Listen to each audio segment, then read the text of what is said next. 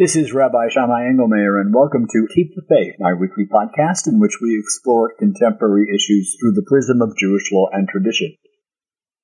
Texas, it seems, has found a way to finally dismantle Roe v. Wade, the landmark 1973 Supreme Court ruling that legalized abortions in the United States. That decision gave women the right to choose whether to have an abortion, and also gave them the right to do so without excessive government interference. What Texas did was ban abortions after about 6 weeks of pregnancy, even though many women don't yet know they're pregnant. The law also allows private citizens with no connection whatever to the woman involved to sue abortion providers and anyone else who helps a woman obtain an abortion, including cab drivers, Uber drivers, and anyone else who gives a woman a ride to an abortion clinic or who helps her pay for an abortion. There are no exceptions to the law either, including in cases involving rape or incest. The Supreme Court, in a 5-4 vote, with Chief Justice John Roberts voting with the court's 3 liberal justices, refused to block the law from going into effect before the full case can be heard, which it surely will be, signaling that Roe v. Wade is now hanging by a very precarious thread. The topic for this week, therefore, is an updated version of episode 18 from July 2020, Abortion and Where Judaism Stands on It. It was only a matter of time before the Supreme Court overcame an obvious reluctance to tackle the abortion issue head-on. Last year, when the earlier version of this podcast was aired, that reluctance was quite evident. Not this time, though. The court has jumped in with at least 10 feet into the issue. How the court will decide the Texas case, once it's actually put before them, is still open to conjecture. What is clear is that Chief Justice Roberts will continue to oppose overturning Roe v. Wade, not because he approves of abortion, because he does not, but because he stands firmly behind not overturning long-held court decisions. And this one is 47 years old.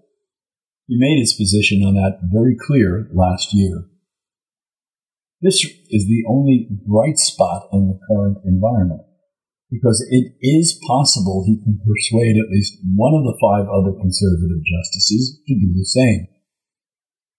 The principle known as stare decisis is very important to him. Stare decisis would have justices follow rules or principles laid down in previous judicial decisions unless they contravene the ordinary principles of justice. In other words, the court could order an end to segregated schools, as it did in Brown v. Board of Education in 1954, despite earlier decisions because segregation contravened the ordinary principles of justice. The court now, however, would be at least morally bound not to overturn Brown v. Board of Education because it would contravene the ordinary principles of justice. The same is true here.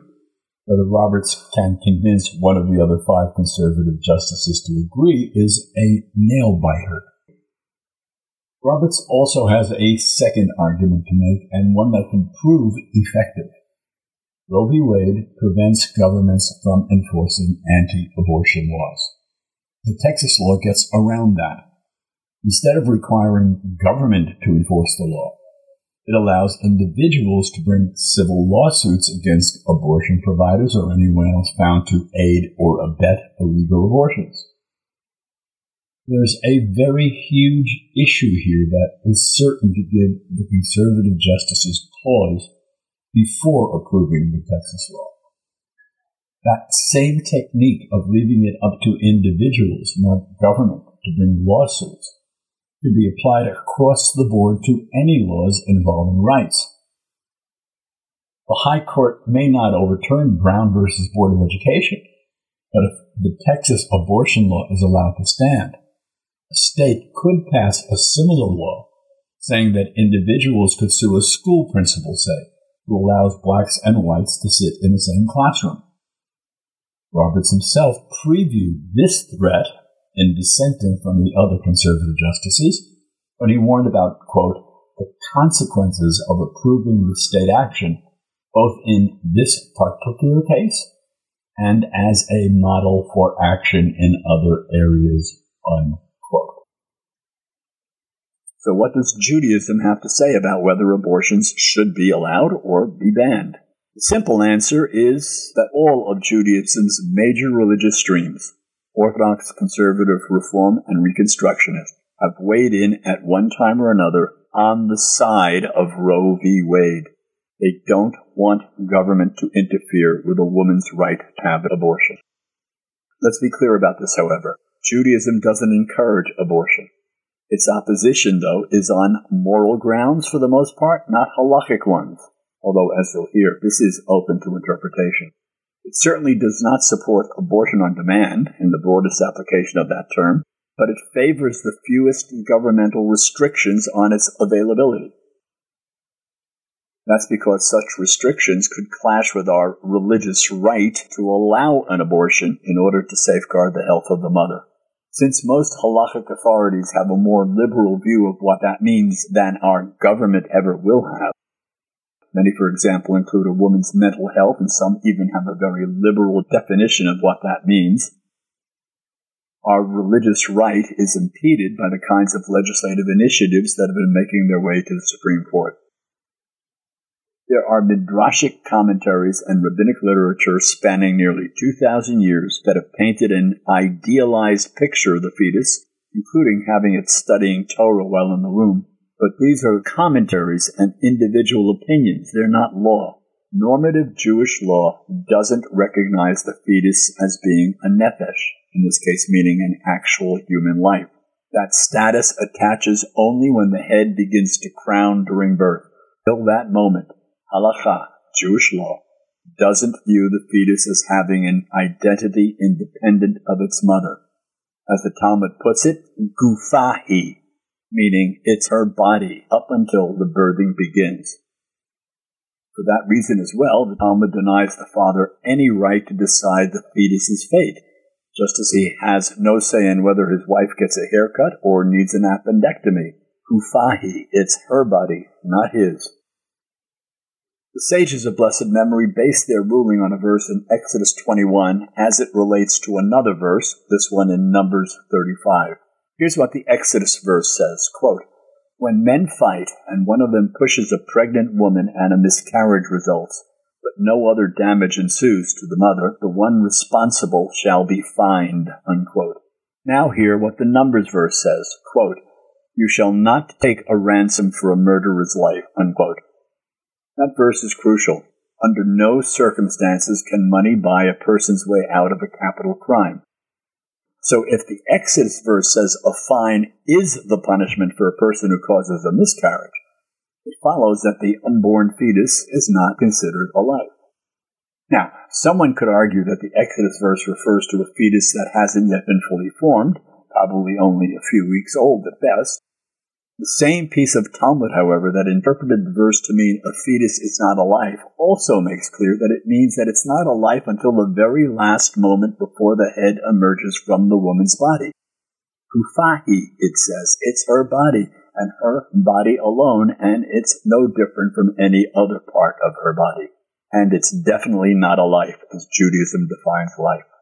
The late one-time chief rabbi of the British Commonwealth, Rabbi Lord Emanuel Jacobowitz, a renowned medical ethicist in his day, once wrote that in Jewish law, the right to life of a fetus, quote, before birth, is entirely unrelated to theological considerations. Neither the question of the entry of the soul before birth nor the claim to salvation after death have any practical bearing on the subject, unquote. Although he acknowledged halachic regulations do strenuously try to protect the unborn child whenever possible, for example, one can violate Shabbat in order to save an unborn child, he added that none of those regulations are based on the premise, quote, fetus enjoys human inviolability, unquote. Baron Jacobowitz was Orthodox. A conservative authority, the late Rabbi David Feldman, wrote this in his book on the subject, quote, While Christianity's position on abortion has raised the moral level of Western civilization in this regard and has succeeded in sensitizing humanity to a greater reverence for life, it is obviously comprised, at the same time, of theological postulates which the Jewish community cannot share, unquote. That's normative Judaism's position, and it all begins with that verse from Exodus 21. By interpreting the verse the way they did, the sages in another section of the Talmud were able to rule that a woman's life takes precedence over the life of her fetus. When a pregnancy endangers the woman's life, the fetus must be aborted. Sages ruled that way despite one sage's claim elsewhere in the Talmud that a fetus, quote, is fully fashioned on the 41st day of pregnancy, unquote. Maimonides codified the sage's decision in chapter 1 of his The Laws of Murder, and so did the authoritative code of Jewish law, the Shulchan Aruch. Until it begins to be born, the fetus is not a life according to established Jewish law. There's also a principle of Jewish law that states that, quote, one life may not be taken to save another, unquote. In this law, too, then, we see that the unborn fetus is not considered a nefesh because its, quote, life, unquote, can be taken, especially if the mother's health is involved. For those sages and the rabbis who came after them who prefer to accept the claim that a fetus is fully developed by the 41st day, another principle of Jewish law enters the picture in order to protect the mother's life. The fetus is classified as a rodef, a pursuer seeking to cause harm or to kill another. Where a rodef is concerned, we're permitted to take one life to save another. On the side, Torah equates rape with murder and it classifies a rapist as a rodef who may be killed if that's the only way to stop him from committing the crime. But that's for another discussion. All of what I just said would seem to suggest that Judaism, in fact, supports a woman's right to choose. After all, it's her body, and the fetus, regardless of its stage of physical development, is not an independent life. And indeed, the more liberal authorities agree, albeit with reservations on moral grounds. It's one thing to allow and even encourage a woman to have an abortion because her health, mental or physical, may be endangered by the fetus. It's quite another to look with dispassion on an abortion performed when no danger exists, or worse, it's performed for frivolous reasons. In one respect, though, Judaism does offer a backhanded support for a woman's right to choose if her health is at risk and she refuses to abort. In that case, a bet din, a Jewish religious court, theoretically can order her to have one, although these days it has no practical way of enforcing such an order. It would be more accurate, therefore, to say that Judaism supports a woman's right to have an abortion for reasons it considers valid, while recognizing that the decision on whether the reasons are valid must be the mother's. The effect may be the same, but the position isn't. Some authorities, of course, insist abortion is prohibited by Torah law itself. Their reasoning, however, is convoluted. In context, it states in Genesis chapter 9, quote, whoever sheds man's blood, by man shall his blood be shed, unquote. However, the Hebrew doesn't quite resemble the translation. The phrase, shofech dam ha'adam ba'adam, literally means, whoever sheds man's blood within man. As the sage Rabbi Yishmael put it, quote, what is a man within another man? An embryo in his mother's womb, unquote. However, that verse in Genesis literally can be read as whoever sheds man's blood within man. But on the other hand, it can also be literally translated this way, quote, whosoever sheds man's blood within man shall his blood be shed, unquote. That changes the Genesis verse from being a biblical command against abortion to becoming a mandate for any method of execution that doesn't require shedding blood.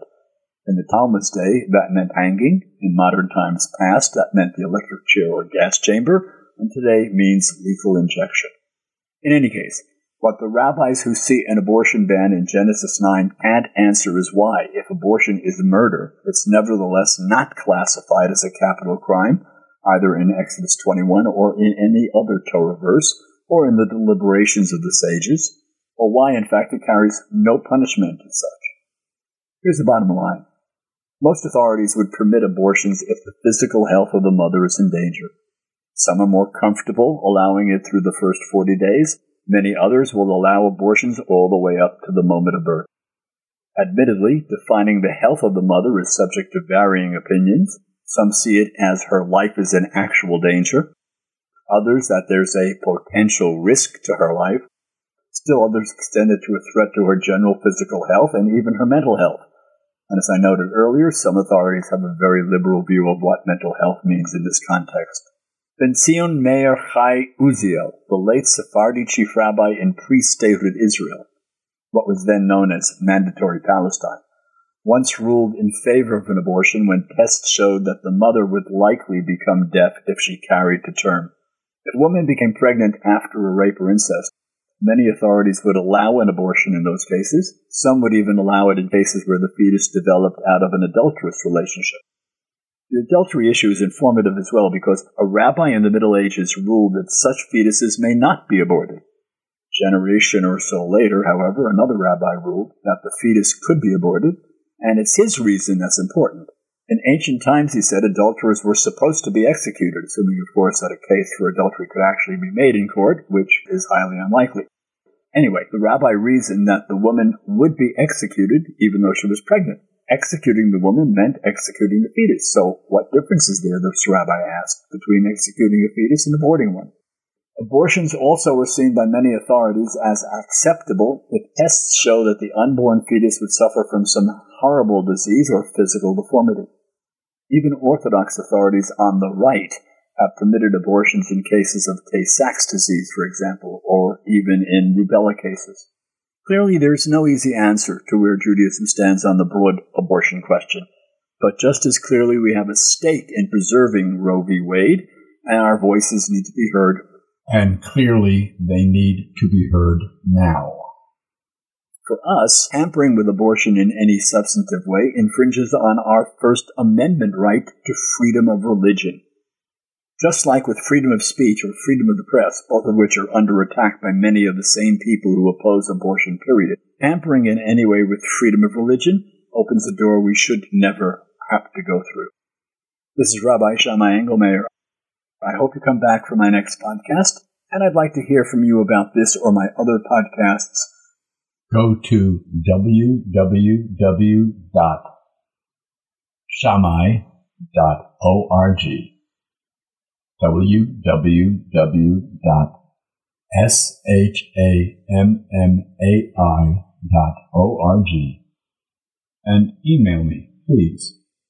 You can read my column in the Jewish Standard or go to the columns page of my website, www.shammai.org.